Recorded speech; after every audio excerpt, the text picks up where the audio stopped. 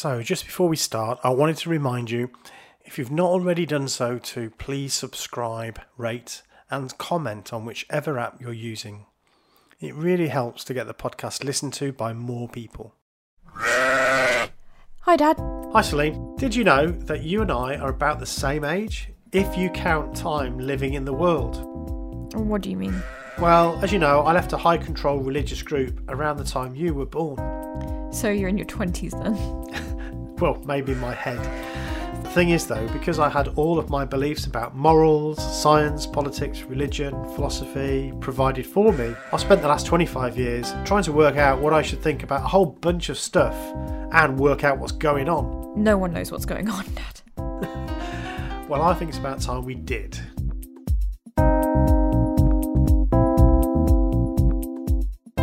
What Should I Think About is a podcast that sets off on a lofty goal to make sense of the complicated, contradictory, confusing but wonderful thing we call the world. Hello and welcome to the What Should I Think About podcast. I'm Celine. And I'm Stephen. And I'm Rob Crompton. Hi, Rob. So, as you've noticed, we've got a very special guest today. We've got Rob Crompton. Rob is an author. He's a novelist. He's a retired Methodist minister and a former Jehovah's Witness.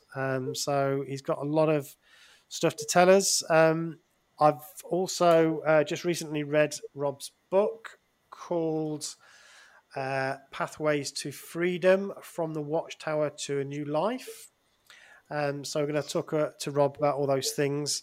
So really looking forward to talking to you, Rob. Welcome to the podcast. Thank you for having me. Yeah, so I guess just keeping it broad straight away, would you like to just tell us a little bit about your upbringing? Yes, certainly. I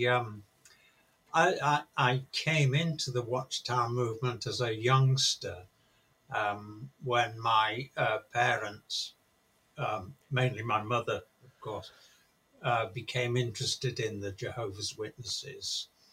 And from the age of about 8 or so, I was brought up in it. Myself, my older sister, my younger sister wasn't on the scene at that time. We had a weekly home Bible study, and in due course became completely involved in it. And I was baptized at the age of 11,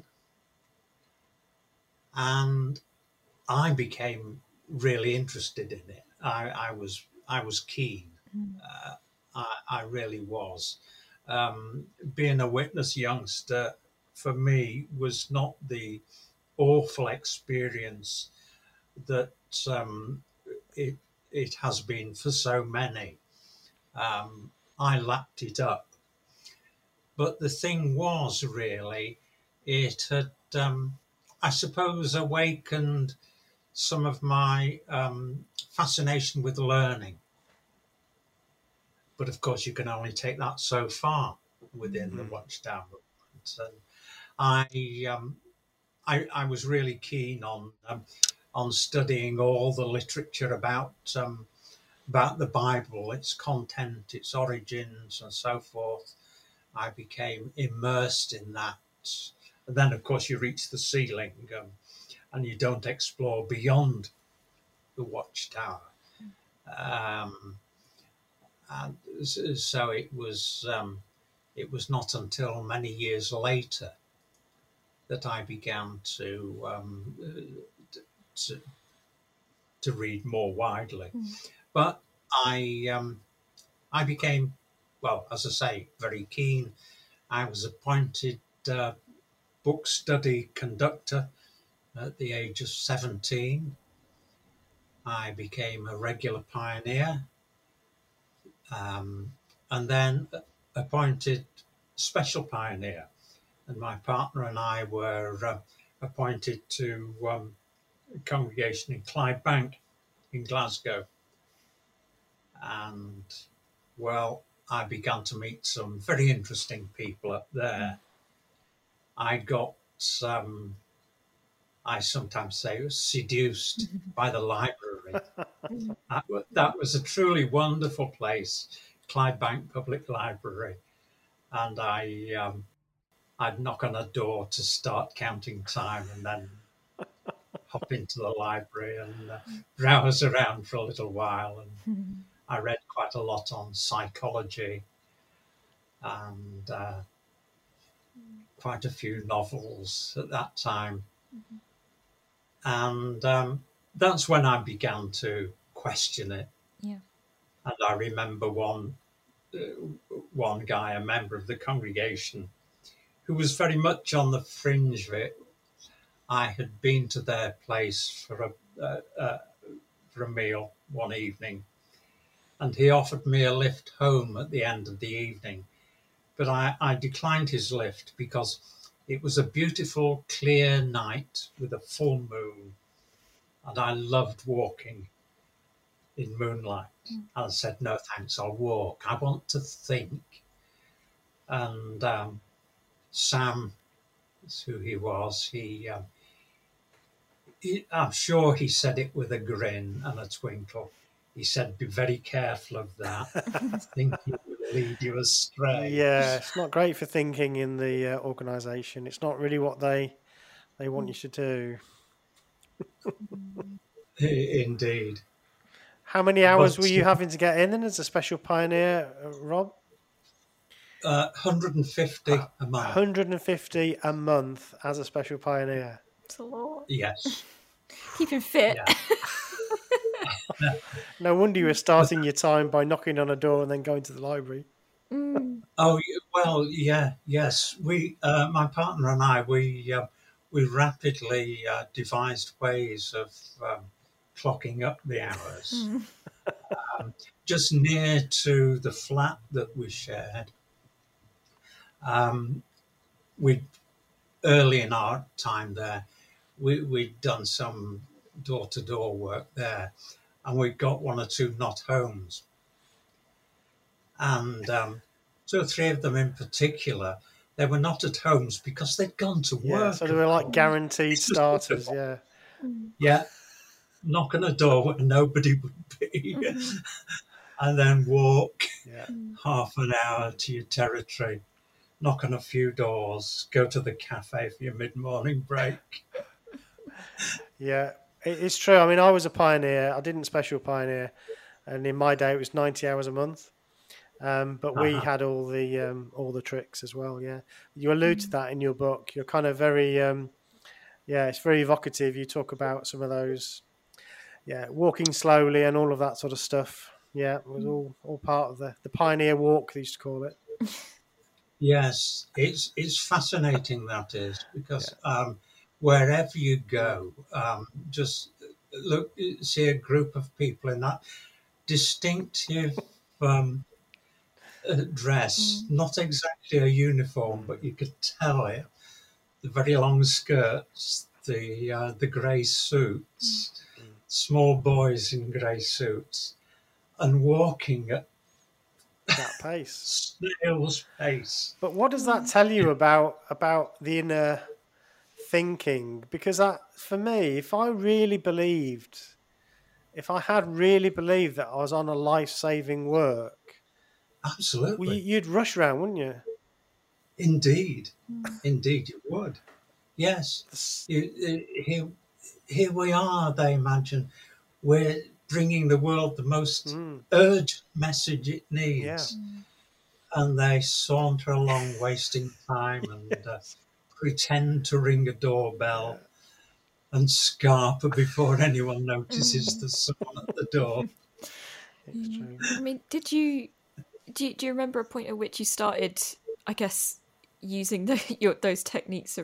Was there a time that you were like, you were being, you started doing more of that? Did you notice that in yourself? As pioneers, we did it, certainly, because there was considerable pressure to get the hours in. If you didn't reach your quota of 150 hours for the month, you couldn't claim your monthly allowance.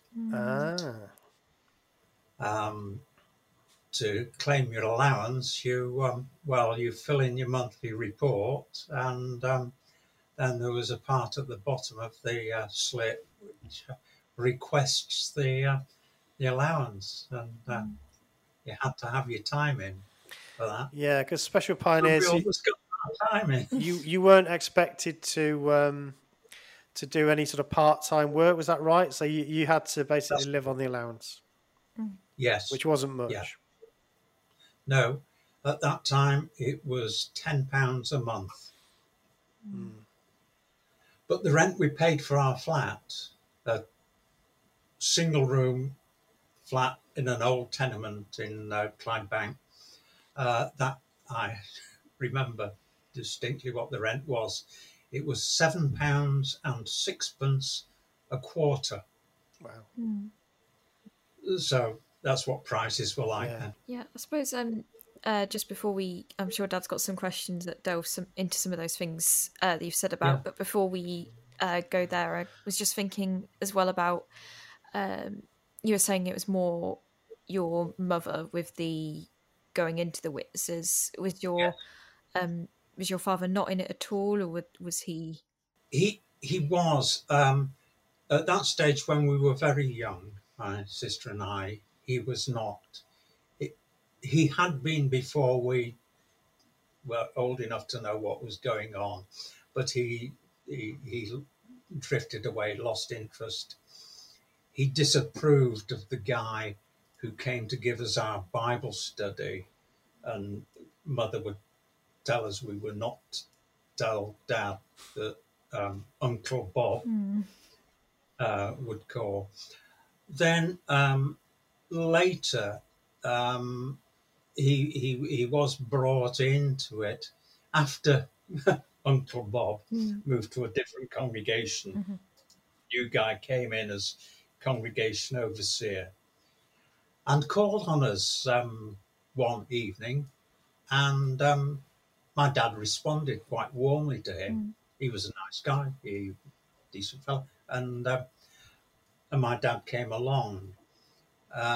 He got to the point where he was giving talks on the ministry school and the service meeting, but then he quit, and faded is the word in use now. That was my dad, and one of the big factors for him in that was conversations with a couple who had left the New York Bethel, come back to the UK, and some of the stories they told of goings on in Bethel, well, it just finished off my father completely. So Bethel is the headquarters of Jehovah's Witnesses, and the New York one was the big one, wasn't it? That's the it main was, headquarters. yeah. I suppose what was that like in terms of for you having, your mother being really into it and then your father, I guess, fading? What was that like for yourself? It did create some difficulties. When I was coming up to leaving school, I was expecting to have difficulties with my father because I wanted to leave at the earliest opportunity after doing O-levels. And I was pretty sure that my dad would quite reasonably insist that I ought to stay and do A-levels. But no, I don't quite know why he allowed me to leave school, and I got a job, quite a good job actually, as a laboratory assistant. It would have been a great opening to get into sciences, engineering, by the trade route, as it were. But my idea was I would spend just 1 year doing that. Then I'd be 18, didn't need my father's consent, be a pioneer. And that's what I did. And he was not happy with me pioneering. He allowed it. He didn't make any difficulties, but he was not happy with it. And I think really he was delighted when I left. When I left them, it all fell apart for me. So it kind of fell apart for you because of doubts from your book. Do you want to tell us a little bit about those doubts? What was behind that? Yes, although I'd been keen to leave school at the earliest opportunity, I was very keen on learning. As I say, in Clydebank, I was very much into psychology and logic, a bit of philosophy.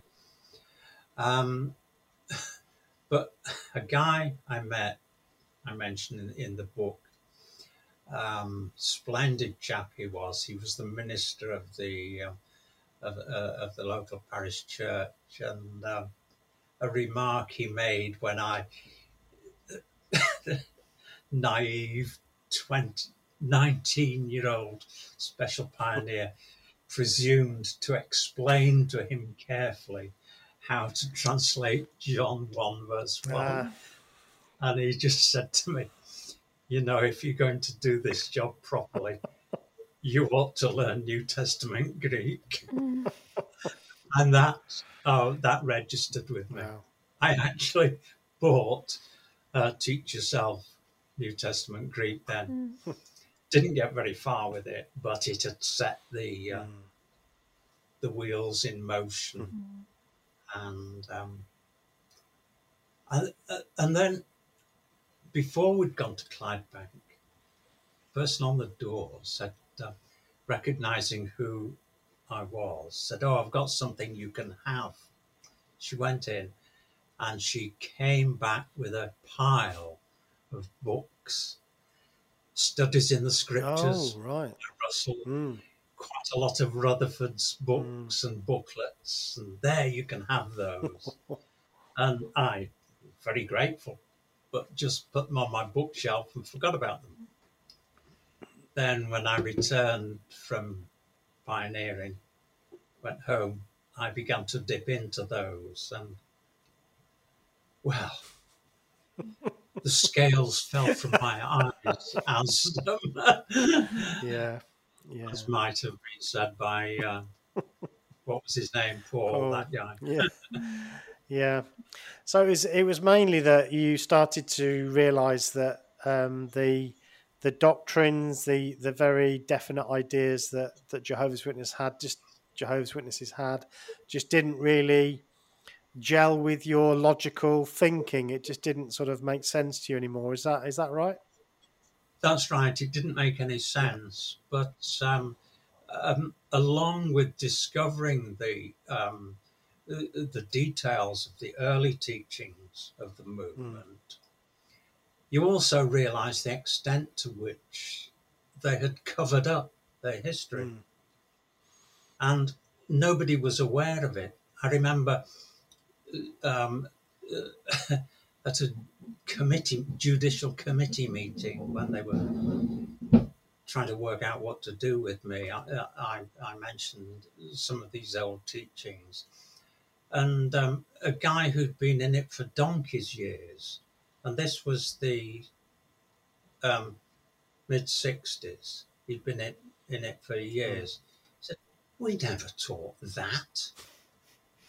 And his colleague said to him, "Oh, brother, actually we did." Well.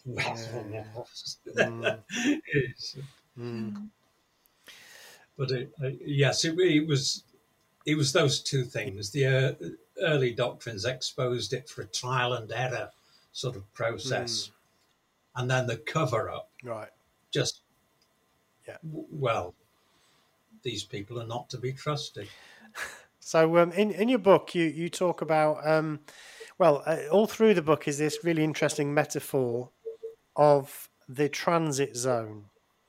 Yes.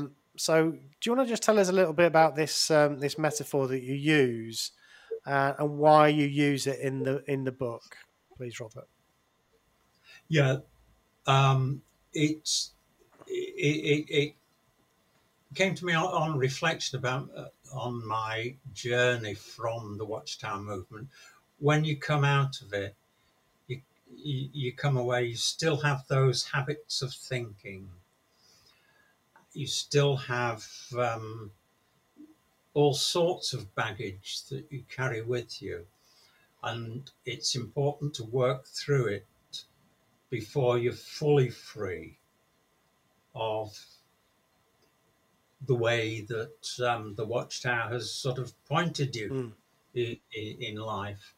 And it did occur to me when writing this that it's very much like taking a long journey when you visit a new country. Now, I was thinking of the first time that Maggie and I went to Spain.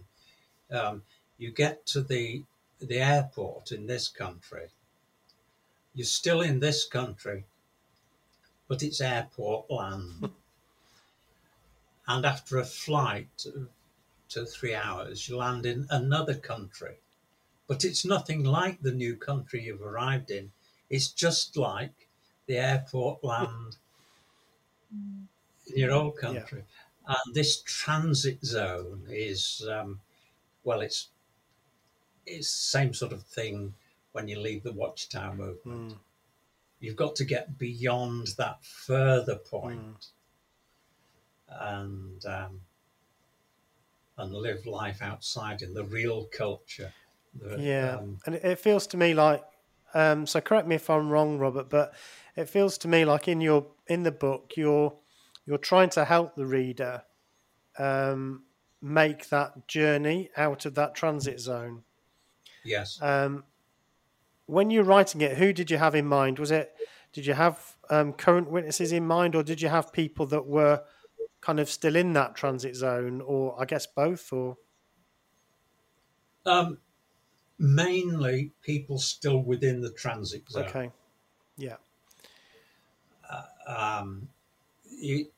It had become apparent to me that there has grown up a very large and dispersed online community, you might say, of ex-witnesses, many of whom are floundering, not knowing where to go, what to think, how to live. And it's those that I have in mind in this. How do we get fully free of the baggage that the Watchtower movement has given to us? I recall when I left the witnesses, when I walked out, that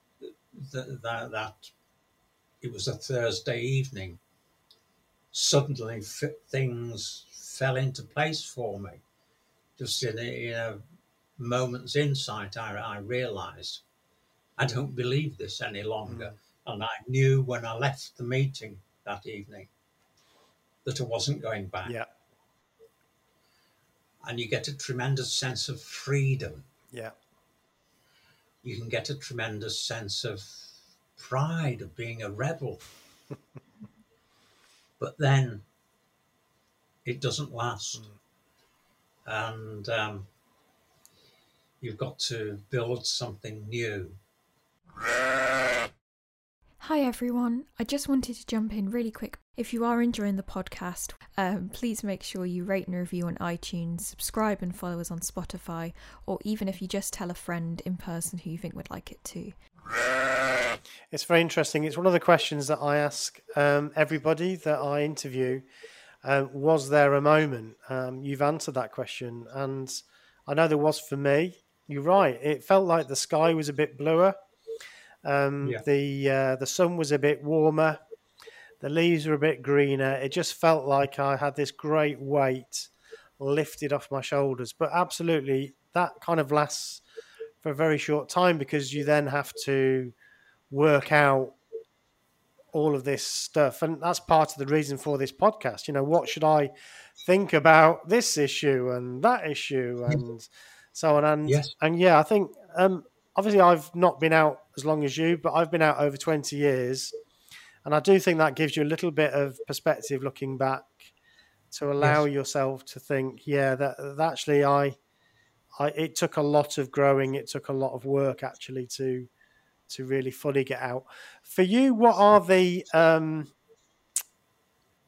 key elements then for you to look for, to work on, to make it out of that transit zone? Can you give us some of your thoughts on how to do that? Yeah, I think a lot depends upon the reason why people have left. For many who are leaving, it's not a matter of disagreeing with doctrine.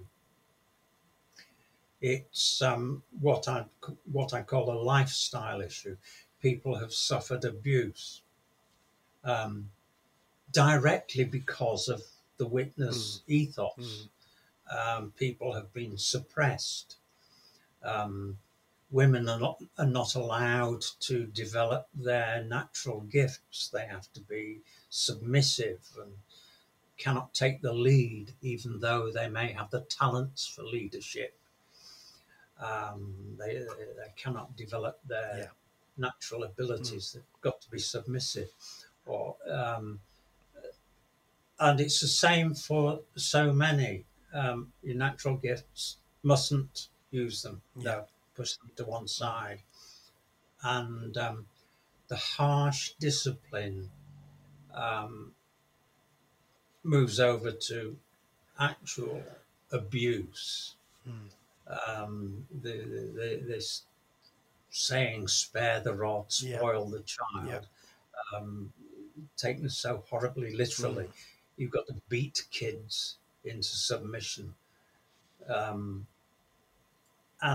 I've heard some awful stories of physical discipline like that. And it's widespread. And when people leave because of those sorts of reasons, they can find that in the back of their head, they have the idea that, yes, but they're right about doctrine. And that's the worst, I think, the worst situation to be in. Those who feel, I cannot be a witness because I just can't live the life. There's no point in going back because I'm never going to be good enough. But as soon as there's a global pandemic, is this it? Is Armageddon coming? There's terrible fighting in the Middle East. It's Armageddon. Do I go back? And for those people, one factor of their liberation can be to look at those doctrines and recognize them for what they were. Nonsensical trial and error attempts to impose an end time calendar on Scripture. To be liberated from that is a big step forward in that movement, because what happens is that it releases people from the feeling that they need to be somewhere where, if Armageddon does look like it's coming next Thursday, they can hot-foot it back to the Kingdom Hall and somehow repent in time to be spared. There's that acronym that is used in the X community, POMI, physically out, mentally in, I think they call it. Yes. Yeah. That, I think, is the worst position to be in. Okay. So if you're in that situation, then to get out of the transit zone, your thinking is to dig into these doctrinal matters that are bothering you, to sort of once and for all put your mind at rest that these things are just nonsense, really. Yeah, yes, I think that's part of it. It's only part Yeah. of it.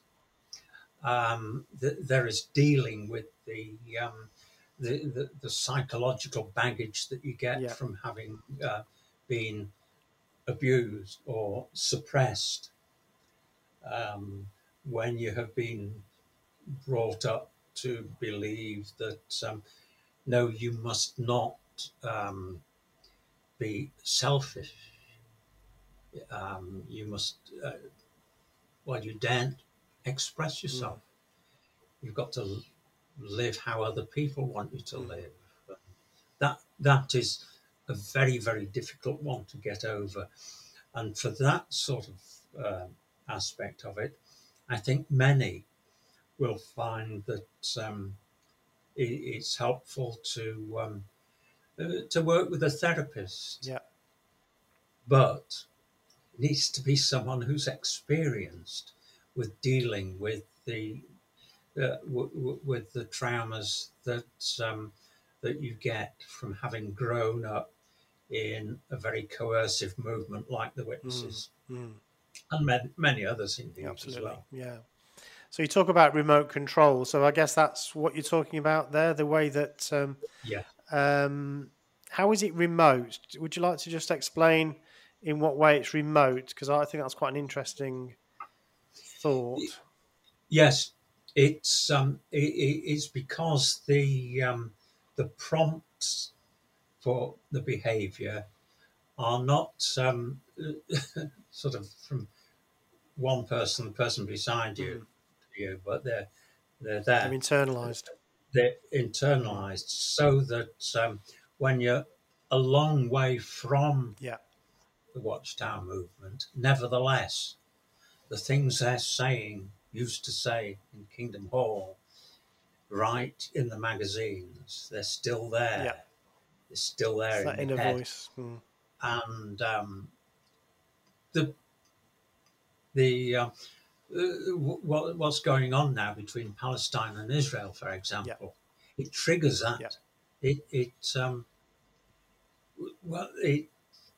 sets in train the thinking that the Witnesses have had. It's interesting. It very much mirrors something that Ali was talking about. Our previous guest on the podcast, Ali Miller, she's written a book which comes out next year about her experience, and she describes that absolutely like you've described it. She was talking about when the Ukrainian aircraft was shot down, and around the time of the financial crash and everything, she was incredibly triggered by all of that.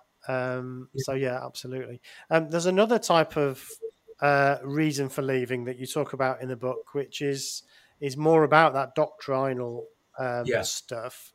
And I think you particularly look at male witnesses there and how they might respond to that and what opportunities they might find when they leave.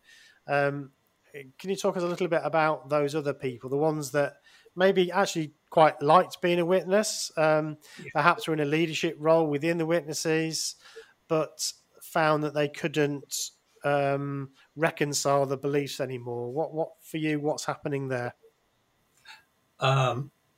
Yes, what seems to happen very often is that someone may get to the sort of position that I was in. I was fortunate to be in that position at a very young age. But life for me as a witness had been good. I enjoyed it. I loved being ministry school overseer. Great. Oh, yeah. I loved public speaking. I loved being a group study leader. Taking leadership. And as soon as you come out of it all, that's gone. And you can miss it terribly. And the big problem is that the greater the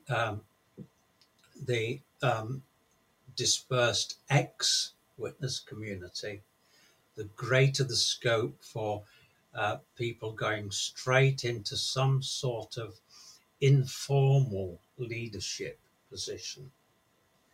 I was the elder.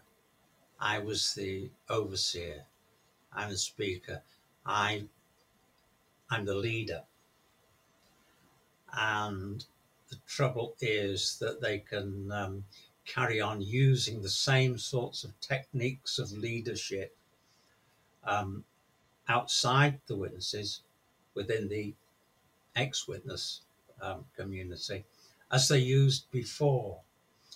And those leadership techniques can too often degenerate into something akin to bullying, or into actual outright bullying.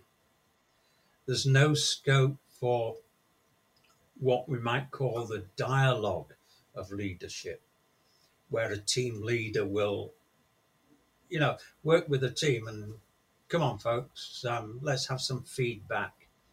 Let's work out between ourselves what's the best strategy here.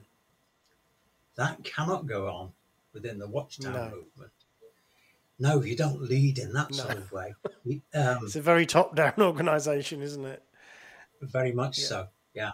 And I think it's important for people who want to exercise any sort of leadership within the ex-witness community to get experience of working beyond that community as well.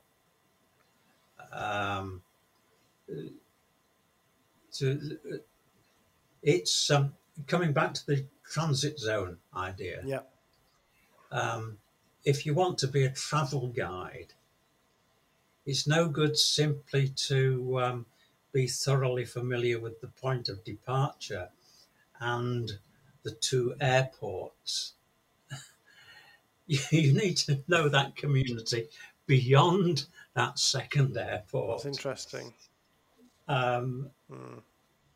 If I want to learn about, well, I think of Spain. I've got to learn it from the Spanish people, Spanish cultures, Spanish cities, towns, Spanish villages, not from folk who work in the airports or folk who sell the tickets to get on the plane. They might not have a clue. They couldn't tell me all about Redditch or tell me all about that, yes. But you've got to, if you're going to help someone to come into the community beyond, you've got to be as familiar with that community beyond as you were with the prison you have left. That's very interesting. That's a very interesting insight. I'd like to ask you a few questions about your way of thinking about the Bible and religion, if I can. So, sort of changing subject a little bit. You talk about there's a chapter in the book called which one is it? I think it's chapter 6, the Bible and religion after Watchtower. Right. And you actually refer to 2 Timothy 3:16, which absolutely right. All Jehovah's Witnesses can spout that off without looking at it. But it's that all scriptures are inspired of God and beneficial for teaching. And you sort of take that up and start to, I suppose, try to provide an alternative reading of that. Do you want to talk to us a little bit about that and why you think that's significant in maybe how to think differently about religion? Yeah. I think in that that passage, there are two different expressions used. I think it's important to notice that. There's hiera grammata, holy writing, which clearly refers to what we now think of as Old Testament, the Hebrew scriptures. But then it refers to parzagraphe, all writing.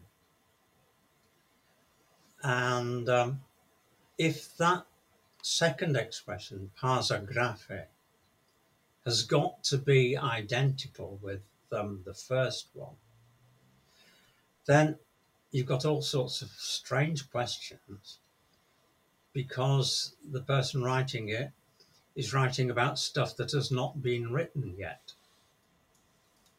It's not defined as the holy writings are defined. That's there. That's set. So it looks like what he's saying is that,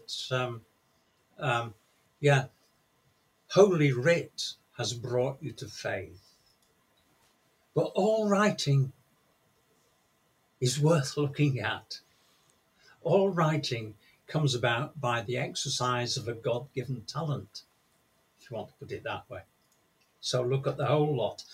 And then when you think about it, there was a lot of writing done that never was incorporated into the canon of the New Testament. So just to help our listeners a little bit, because we're getting quite technical, which is good, by the way, but just to help our listeners to understand what we're talking about here. The scripture you've quoted from the New World Translation, which is Jehovah's Witnesses Bible. Mm-hmm. Yeah. It says, from infancy you have known the holy writings, which are able to make you wise for salvation through faith in Christ Jesus. Yeah. All scripture is inspired of God and beneficial for teaching, for reproving, for setting things straight, for disciplining in righteousness. So what you're saying here is that first part of the verse, where who's he talking to at this point? Is he speaking to Timothy? Well, that's how it's set up. As far as we're supposed to think. It's almost certainly not Paul himself. Yeah, that's right. Someone who regards himself as in the Pauline school. Okay, so he's saying from infancy you've known the holy writings, and you're saying that word there for holy writings is different to the one that then says all scripture is inspired of God. So you're saying those are two different words, and that when the writer is saying that, they're basically saying all these ancient scriptures, which include all sorts of what would be considered at the time holy scripture, which did not necessarily get into the Bible canon, but they would have all been considered holy scriptures. The writer is saying all these things you've known from infancy and are going to help you make you wise. And then the next bit is the bit that says all scripture is inspired of God and beneficial. It's the first one. Seems to refer to the set canon of the Hebrew scriptures. Right, okay. Holy Writ. Okay.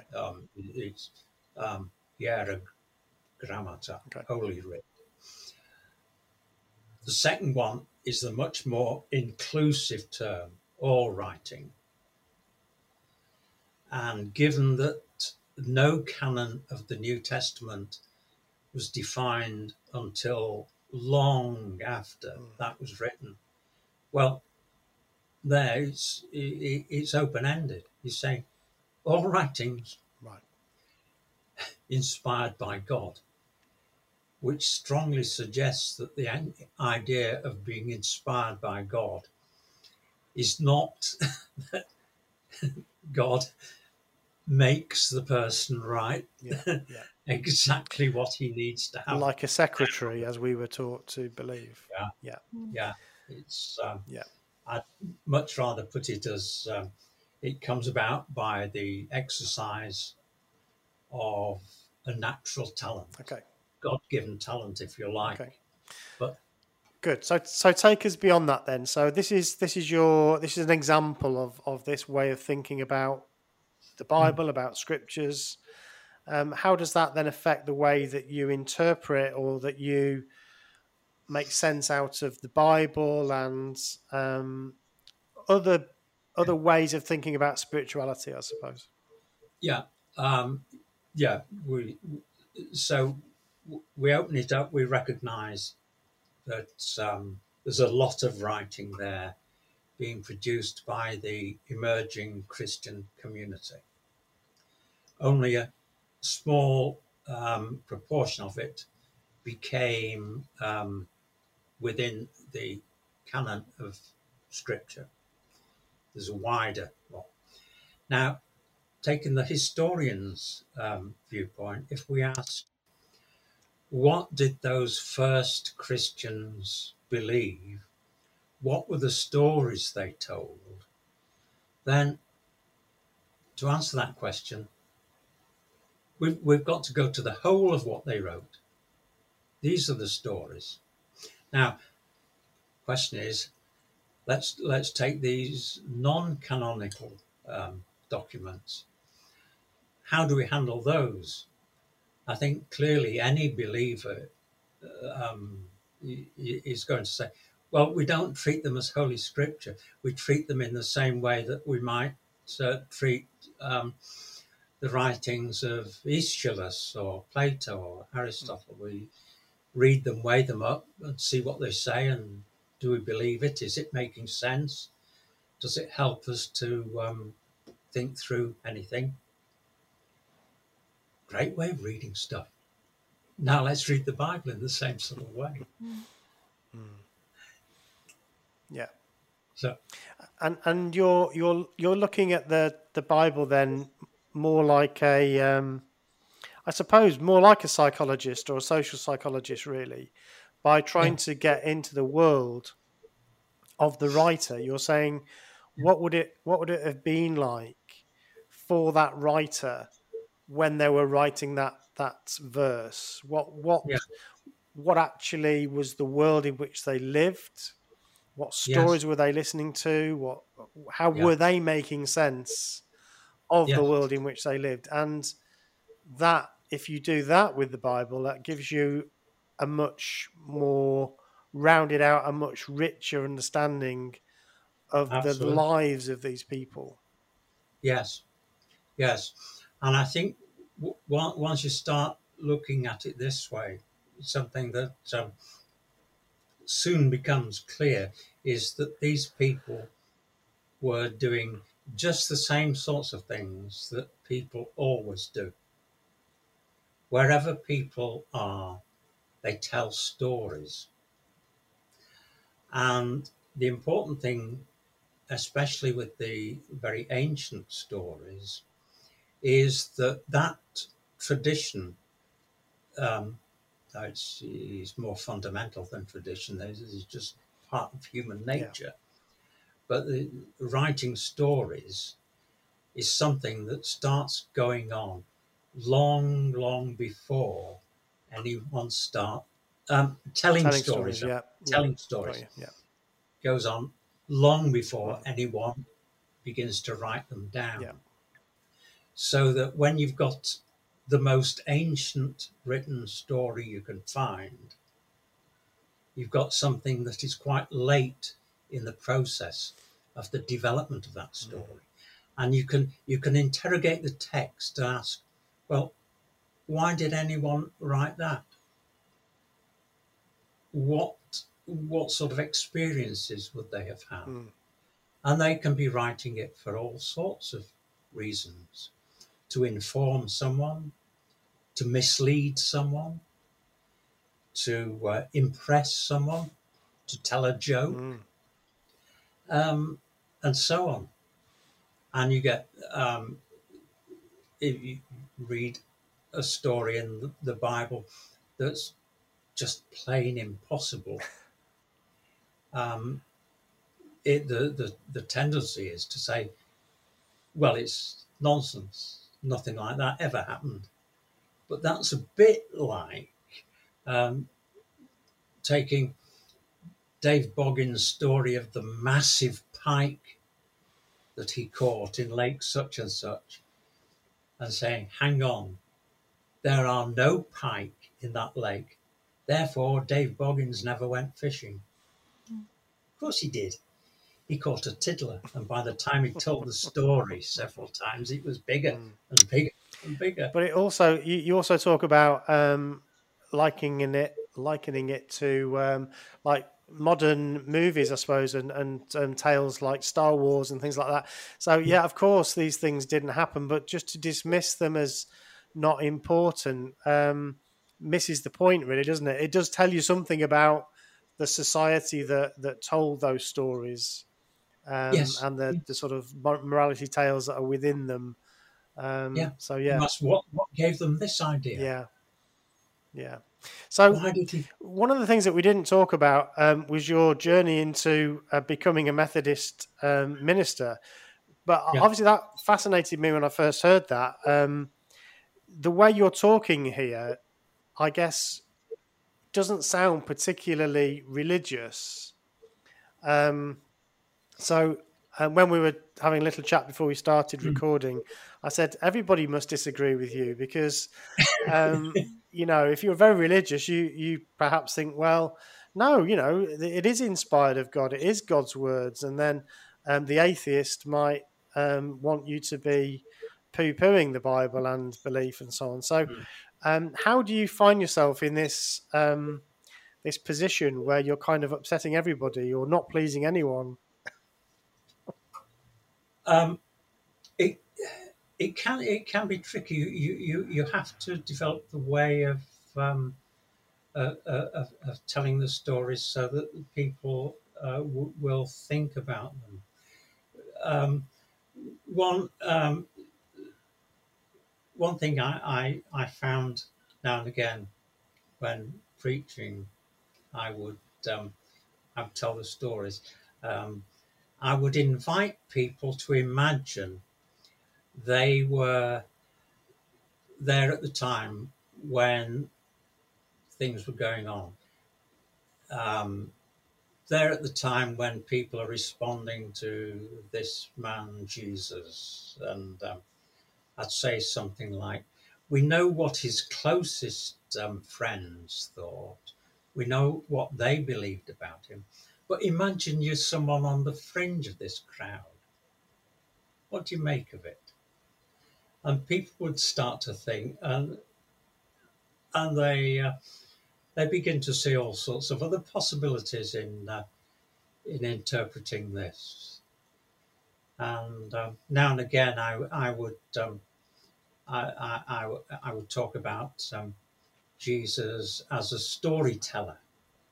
Listen to his stories and see what you think of them. And I remember after the Sunday afternoon service was over, one of the members came to me.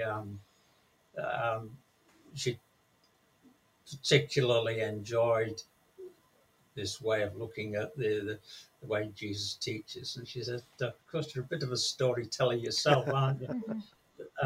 So, well, yes. I never preach a sermon. I just tell the stories. And, well... And have you been able to, obviously you've maintained that career all these years and you've retired now, I believe. Yeah. Yes. It sounds like you've enjoyed that life as a Methodist minister.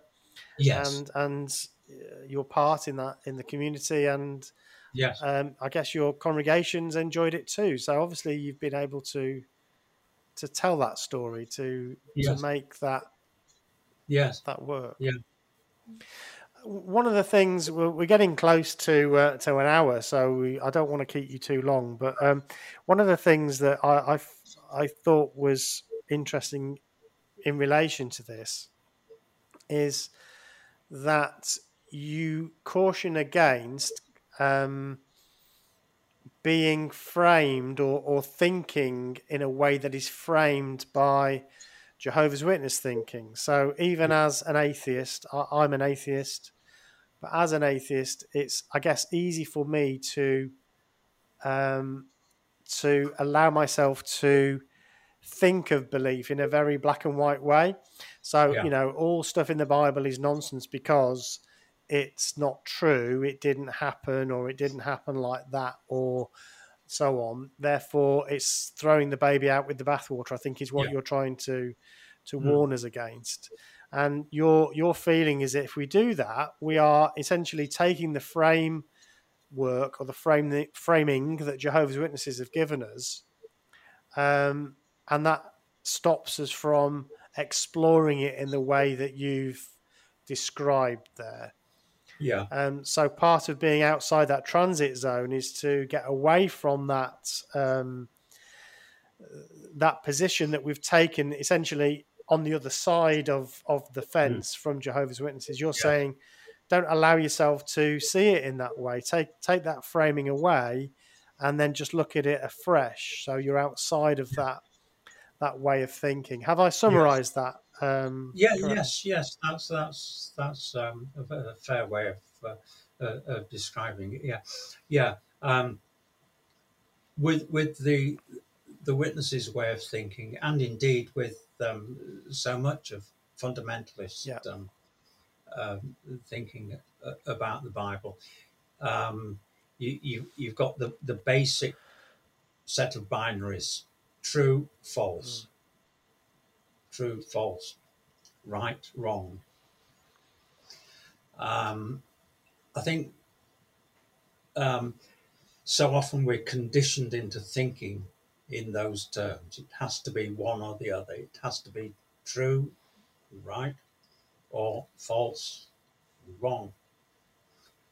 It may be something different. It may be good or bad, or helpful or unhelpful.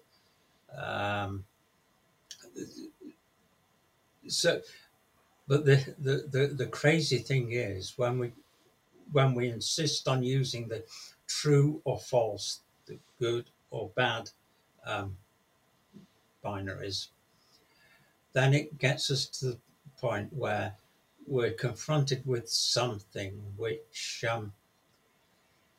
we're not allowed to reject. So it has to come under that crazy heading, difficult to understand. So you'll get something like the concluding verses of Psalm 137, where rather haunting poem, popularized wonderfully by Boney M, by the rivers of Babylon.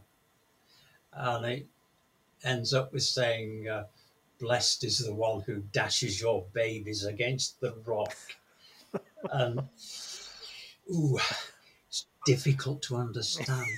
No, it's not difficult at all to understand. It's easy. It's just plain wrong. That's how people began to think. Yeah. We're the chosen of God. Therefore, whatever happens to those horrible people, well, it serves them right for being the horrible people they are. No, let's take the thing, let's take the stories and ask ourselves the questions. Well, how would we believe? Not, here is something which tells us what's right.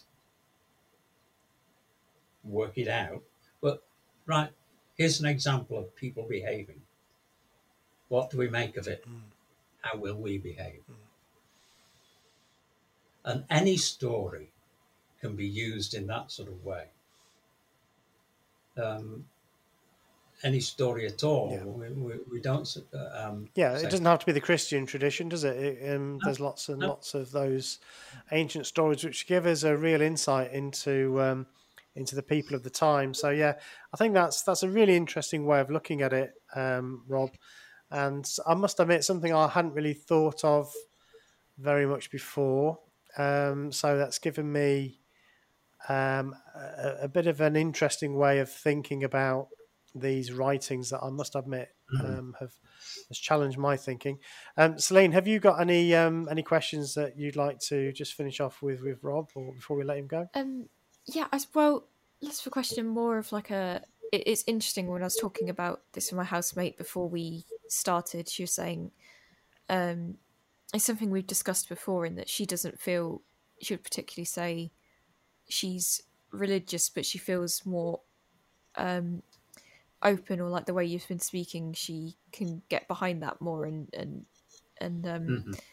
yeah, she was like, it's not that she necessarily wants to be part of sort of organized religion, but sort of having space, I guess, and allowing space, which I think is often quite difficult at the moment in the world we are in, like allowing space. I think we all want to be right and have the answers, but a nice reminder on this podcast, I guess, just to allow space and be interested in, like the way you were being, excited about all this stuff to learn. There's stuff to learn all over, including the way you've been really interestingly picking apart Bible stories. That is really interesting, so thank you. So you're quite prolific. You've written quite a lot.